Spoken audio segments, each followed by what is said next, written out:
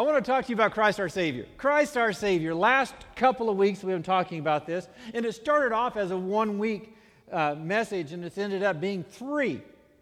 And in Christ our Savior, 2 weeks ago I talked about what we're saved from. Aren't you glad that we're saved from what the adversary's doom and demise is going to be? That those that don't know Christ, we were destined for the lake of fire. We were the objects of God's wrath, and yet now we are redeemed and we have been saved. We have been delivered from all of the things that are negative. I cannot imagine living in eternity without the presence of God. Think about that for a moment. Everything that you know that is good, love, joy, peace, all of those things are the nature of God. The lake of fire is going to be absent from anything that is good and pure and holy. It will be vile and corrupt and evil and torment. We have been saved from that. Man, I don't know about you, but that really gets me excited. Last week we talked about what we're saved to, and I love what we're saved to. We're no longer the objects of God's wrath, but now we're the children of God. And Scripture says it does not yet appear what we're going to be, but we know this, that when He appears, we will be like Him. We'll see Him, for we'll be just like Him. We're going to be transformed. We're going to be changed to be like Christ. Now, here's the greatest thing about that. I know we talked about getting a new body that's never going to get tired, it's never going to wear out, and I know the older I get, the more I really like that a lot. But the one thing about that new heavenly body that we are going to receive, and you may ask, why do you need to receive a body? It's because we are spirit beings that are designed to live in houses. The body that you see every day when you look in the mirror, Paul said that this is a tent, but when we get to heaven, we're going to have a home. Tents are temporary, homes are permanent. And that home that we're going to get, that new body that we're going to get, is not only going to be eternal, not mortal, but immortal. But the great thing about it is, it's going to be lacking one thing that you have right now. That is the nature of sin. You know, that nature of sin that wants us to do wrong and always has the negative thought of thinking about somebody else or something else, that is going to be absent from us. So you say, do you think you're perfect? No, but I will be. Don't you love that? So not what we're saved from, what we're saved to, but I want to talk to you today about how we're saved. How we're saved. I think it's appropriate on a Communion Sunday that we talk about Christ our Savior and how you and I are saved. Scripture tells us that we receive salvation through the mercy and grace of God. Ephesians 2:18, Paul writing to the church in Ephesus, and he says, "For it is by grace you have been saved." I like that. Grace, the free merit of God that you have been, past tense. You have already been saved through faith. What is faith? It's trust in God. It's faith is the substance of the things we hope for. It's the evidence of things we have not seen. Peter said, even though you have not seen Him, yet you love Him. How many know that Jesus Christ is alive and real today? I mean, I have had Christians talk to me and said, "Pastor, you really believe God talks to you?" And my response to them was, He's not talking to you? He doesn't speak to you? Because Scripture says, "My sheep know my voice, and another they will not follow." It is possible to have a relationship with God, that God will speak to you in a way that you understand, that you comprehend. He may not speak to you in the same way that He speaks to me, but He is going to speak to you. It's about us listening to Him. But he said, it's by grace you've been saved, and through faith. It's through this belief, understanding, a comprehension that you know that God is real. And that this faith is not even from yourself, it's the gift of God. That the faith that we have to reach out and trust in Him has been given to us by our Almighty Creator. So we are saved. We receive salvation through God's mercy and grace. We also receive it through the righteousness of Jesus. The righteousness of Jesus. Righteousness simply means doing the right thing, being right. Romans 5:17 says, "For if by the trespass of the one," that's Adam, "death reigned through one," that's why we have to die. And this is one of the amazing things about this life that we live in. The Scripture says it's appointed unto man once to die. And yet nobody wants to die, because originally with Adam and Eve, they were not supposed to die. It's part of the curse of sin. That's why we fight death and we fight aging, because it's not in our spiritual DNA to die. For if by the trespass of one death reigned through the one, much more shall they that receive the abundance of grace. I love the word abundance. He didn't just say grace, he said abundance, and it's just overflowing. You can have as much grace as you want, or as much grace as you need, and it doesn't matter. You say, well, Pastor, I've been really down, I've done a lot of things. It doesn't matter. The grace of God is able to overcome all things. The grace of God is able to overcome any sin. The grace of God is able to overcome any circumstance. The grace of God is abundant. And if we just open up to it, it will fill us and overflow our lives. It's the grace of God. Much more, they receive the abundance of grace and of the gift of righteousness, reign in life through the one, even Jesus Christ. The reason why we receive salvation through the righteousness of Christ, because Christ had no sin. So when he was crucified on the cross, death could not hold him, because there was nothing to convict him of. He was innocent, so therefore he conquered death by his righteousness, by never sinning. And that's where we conquer death. It's not through our own righteousness, but when we reach out and receive Christ by faith, his righteousness is imparted to us. That when we die, when that trumpet sounds, it's not going to be our righteousness that raises us from the grave, but it's going to be the righteousness of Christ in us. You're not catching that. Christ in you, the hope of glory. We receive Christ, and it's the Spirit of Christ in us. It's his Spirit, his righteousness that will raise us from the grave. Man, that's going to be such an amazing time. We receive salvation through the death of Christ. Colossians 2:13 says, when you were dead in your sins and in your uncircumcision of your sinful nature, God made you alive with Christ. He forgave us all our sins. All our sins. Not some of our sins, all our sins. Having canceled the written code with its regulations that was against us and stood to oppose us, he took it away, nailing it to the cross.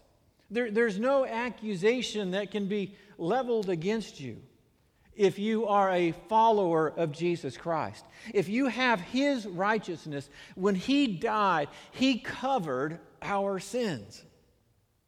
Man, it's amazing. I am excited about what Christ has done for us. We receive salvation by conviction of sin.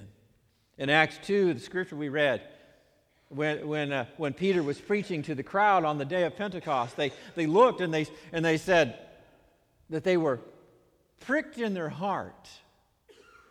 They were cut to the core of their heart. And they were deeply moved. They were convicted. You ever done something so bad that you just felt, oh, I feel so horrible? And it just cut you deep in here? You felt great remorse for what you've done? That's what they were saying. When they looked at Peter and the apostles and said, what shall we do? Scripture says that they were cut to the heart. They were deeply sorrowful for the things that they had done. If you want to overcome sin, if you really want to overcome the sins in our lives, and by the way, just because we're Christians doesn't mean that we have full victory over everything in our life. And I don't know and there are some things that we always have a tendency to kind of go to. Each person has a little different things, but there's always those things. But if you really want to overcome something in your life, and I've done this in my own life, it's when you get to the place that you realize that you're saved by what Christ did. That thing that you're holding on to, that sin that you're trying to keep, that anger you're trying to keep in your heart, that animosity, that bitterness, those things that we're trying to hang on to, Christ died for those. And when you realize how much it cost him, your sin becomes repugnant and foul. And you're cut to the heart. And you say, God, I don't want to offend you anymore. We are saved by a conviction of sin. You know, and I don't know why I'm on this, but I'm going to meddle. Can I meddle a little bit? I'm going to anyway, so, yeah, and you've got to love me. That's what Scripture says. I think sometimes we, as Christians, or maybe I'll just talk to myself and you can listen in.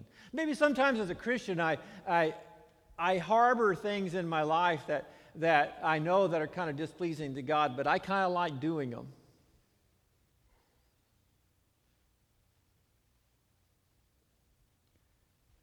Because I forget how much he paid that I can have victorious freedom from those things.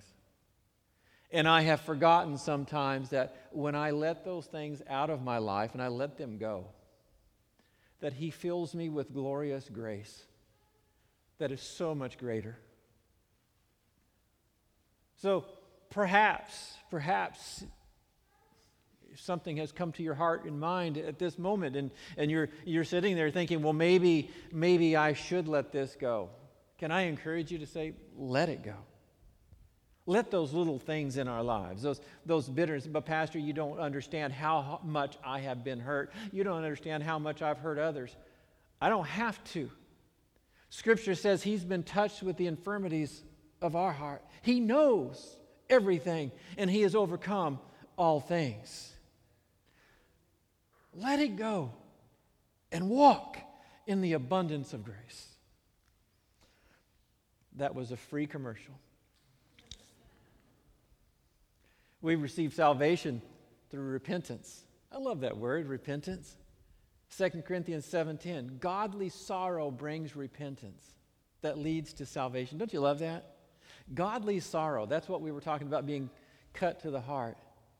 Godly sorrow. Paul's writing to the church in Corinth, and he, in his first letter, in 1 Corinthians, he had written and he had admonished them. He had challenged them about some sins they were allowing in their lives, and they had changed in this letter. And Paul was blessing them, and he said, listen, godly sorrow brings repentance that leads to salvation and leaves no regret. And he was encouraging them. I'm so thankful that you had godly sorrow and that you repented and that you've turned around, and now you can rejoice and you will never regret it.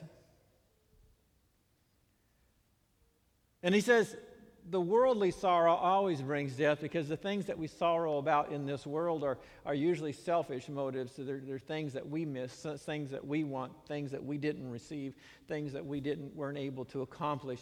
The worldly sorrow always brings death. But when we have a godly sorrow, when we decide that we are going to repent, that we are going to change our way because we realize that what we're doing was offensive to God, and we love him and we want to serve him with everything in us, and we turn about and we begin to walk the other way, you will never regret that decision.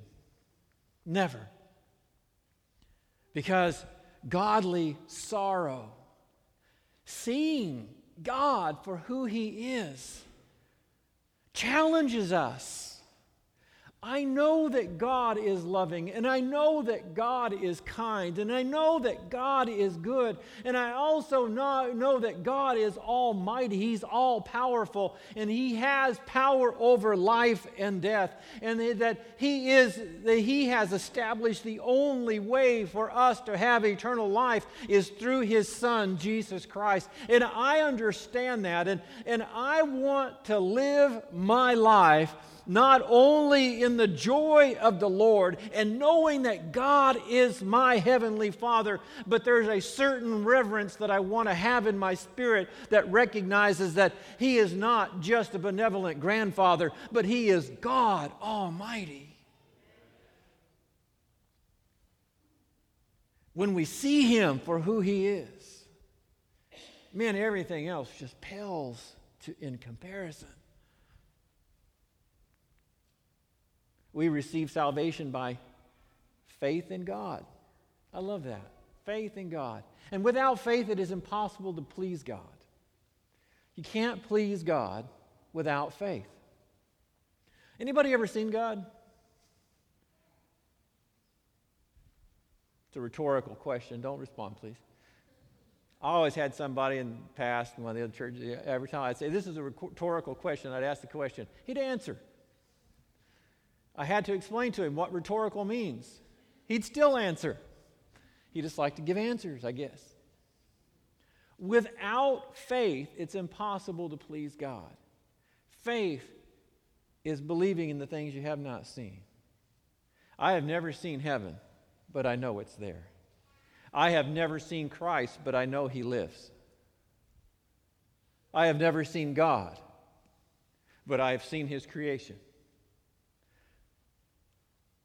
Because anyone who comes to Him, to God, you must believe that He exists, that God is not dead, that God is who He says He is, and that He rewards those who earnestly seek Him. You see, it's not just enough to know that there is a God. Scripture says that the devil believes there's a God and trembles and shakes. He's scared. And he needs to be. But it's not enough just to believe that there's a God, but we receive salvation by having faith in God, and that faith compels us to diligently seek Him, to seek after Him, to find His heart, to find His ways, to trust in Him, to develop not just a monologue, but a dialogue with God, to walk in partnership with the Creator of the heavens and the earth. If you want true salvation in your life, it requires a faith in God that says, when His Word says, if you come unto me, I will give you peace. I will give you rest. If you are looking for rest and for peace, if you believe the Word of God and you trust in God, you can diligently seek Him and He will fulfill the desires of your heart. Man, there's a relationship that you can have with Him. There's a relationship that all of us can have with Him. And He's begging us to come. I've said this before, and I'll say it again because sometimes I forget what I've said. That we're as close to God as we want to be. We may not be as close to Him as we need to be, but we're certainly as close to Him as we want to be. Because if I really wanted to be closer, there's nothing to stop me from being closer than me. Because God is willing to walk with us in as deep and personal relationship as we are willing to give. He is not going to hold you back. He is not going to stop you. Sometimes I look at people and say, man, I wish I could pray like that. And the answer is I really could if I chose to do so. I'm as close to God as I want to be. So God, give me a desire to be closer to you. Let me earnestly seek you. We receive salvation by accepting Jesus as Savior. I love this scripture. Romans 5:17, for if the trespass of one doth reign through that one, how much more will those who receive God's abundant provision of grace and the light and the gift of righteousness reign in life through the one man, Jesus Christ. Christ has to be your Savior. Acts 4:12, neither is there salvation in any other, for there is no other name given among men under heaven whereby we must be saved. Christ is the way. He is the truth. He is the answer. He's the answer for the problems of this world. He is the solution to every problem that this world faces. You say, well, what about world hunger? It's Jesus. Well, what about crime? It's Jesus. What about racism? It's Jesus. What about treating your fellow neighbor as a friend? It's Jesus. Everything that we have wrong in this life, the true answer is Jesus Christ. Because He can solve everything. We accept Him, and by accepting Christ as Savior doesn't mean that we say a quick prayer.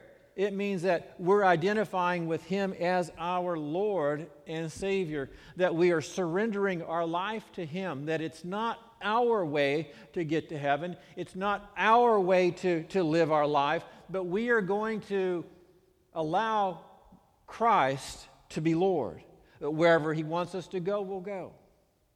A lot of Christians that I know, not in this church because we're perfect almost, but I know some Christians that they invite Jesus to go with them everywhere they go. Come on, Jesus, you can go with me. And that's not what Scripture says. Jesus said, deny yourself, pick up your cross, and follow me. There's a difference in having Jesus go with you everywhere you want to go and allowing Jesus to lead your life. By accepting Christ, what you're really saying is, my hands are your hands, my feet are your feet, my voice is your voice, everything about me is yours. I surrender all. You say, does that happen overnight? No. It's a lifelong process. So don't get down on yourself. Just keep working on it, because I know I am. We receive salvation by confessing Christ. Romans 10:9, that if you confess with your mouth Jesus is Lord and believe in your heart that God raised Him, you will be saved. Will be saved. If you really believe in something, you act on what you believe. If you really believed that this building was going to fall apart in 30 minutes, you would be out of here, and you'd be begging everybody else to get out of here. If you really believed it. If you really believe in Christ, if you're confessing Him, you're saying, I'm all in with Him. My life is His. Everything about my life is His. This world is temporary. He's eternal. I'm with Him. That's what confessing means. You're getting up and you're telling the world, you're telling those around you, I put my faith and hope and trust in Him. And about abiding in Christ. I love this passage of Scripture. John 15:5. Jesus says, I am the vine and you are the branches. If a man remains in me and I in him, he will bear much fruit, because apart from me you can do nothing. There's something amazing about the husbandry with he's talking about grapevines. And here's something that's really, really interesting. Jesus says, I am the vine. Do you realize that the vine produces the type of fruit and the quality of fruit? Everything that needs to be for the fruit, the quality of it, and the type of fruit is found in the vine. The branch produces the quantity of fruit and the size of fruit. So the vine tells us the quality and gives us what type of fruit. It's the branch. You and I are the branches. We determine the size of the fruit in our life, and we determine the amount of fruit in our life. That's why Jesus goes on to say, and my Father is the husbandman that prunes the branches. Because if you want a branch to produce quality fruit, if you want a branch to produce quality and quantity, you have to prune it, so that which is in the vine will go to the branch. We are the branch. Jesus says if you want to live a victorious life, if you want to have a life that is full of the fruit of the Spirit, the blessings of God, you have to remain or abide. Abide means live with Him. Live in a relationship with Him. Don't just have a Savior that's over there. Have a Savior that's right here. Don't just live your life over here and hope that someday you're going to meet the Lord. But live with Him as Enoch did. Walk with Him on a daily basis, because I know one thing about life. There's going to be one day, if the trumpet doesn't sound before then, that each and every one of us are going to transition from this life to the next. We're going to slip across through that veil into eternity, and you're going to stand before Christ. And the very first thing you're going to do is see Him. And I want to stand before a friend and not a stranger. And we develop the friendship here by abiding in Him. Live your life in Him. When we do that, Scripture tells us that we are a new creature in Him. I'm going to try to hurry because I do want to finish this. So whoever is in Christ is a new creation. The old things have passed away, and behold, the new things have come. That person that you used to be, you're no longer that person. You're a new person in Christ. You have eternal life. John 3:16, for God so loved the world that He gave His only begotten Son, that whoever believes in Him shall not perish, but have eternal life. Aren't you glad you have eternal life? Let's see what else we have. Because we are saved, I have been adopted by God. He predestined us to adoption as sons through Jesus Christ to Himself, according to the kind intention of His will. You're the children of God. The children of God. That is amazing. Can you imagine? Like if your dad was president, you say, oh, well, my dad's president, or my dad runs the bank. Hey, my dad's God. Top that, buddy. We're the children of God because of salvation. God's Spirit lives in us. Galatians 4:6, because you are sons, God has sent forth the Spirit of His Son into your hearts, crying, Father, Father. We have a Spirit in us that connects with our Heavenly Father, and it identifies us as His children. And the more you let that Spirit rise in your heart, the stronger the voice becomes. What else do we have because we're saved? Jesus is our advocate. 1 John 2:1, my children, I am writing to this that you may not commit sin, but if anyone does, we have an advocate with the Father, Jesus Christ the righteousness. You know what an advocate is? That's somebody that goes to somebody else on your behalf. And Christ is always interceding for us on our behalf. He's always there to bless us, to intercede. We have an advocate. It's Jesus Christ. Because you are saved, nothing can separate you from God's love. Who will separate us from the love of Christ? Will tribulation or distress or persecution or famine or nakedness or peril or sword? What can separate you from the love of God? There is nothing that can separate you from the love of God, which is in Christ Jesus our Lord. Because He's our Savior. Because He's our Savior, death has no power over us. I like that. When this perishable has been clothed with imperishable, and the mortal with immortality, then the saying that is written will come true. Death has been swallowed up in victory. Death has been swallowed up in victory. Where, O death, is your victory? Where, O death, is your sting? The sting of death is sin, and the power of sin is the law. But thanks be to God, He gives us victory through our Lord Jesus Christ. Man, that death is defeated. Death has no power. And you may be walking through, I know John and Deneen are going through, her mom just passed away this week, and they're suffering through that sting of death, but her mother is a Christian. She is with Christ, and there's going to be a day when Deneen is connected again with her mother, and she's going to be able to look back and say, death, where is your sting now? Death, where is your victory now? Death, you have been defeated. You are conquered. You are trodden down. Christ has defeated you. You have no power over me. You have no power over my family that is following Christ. You have been defeated. Man, death has no power. Now, like this, we have an inheritance that will never perish.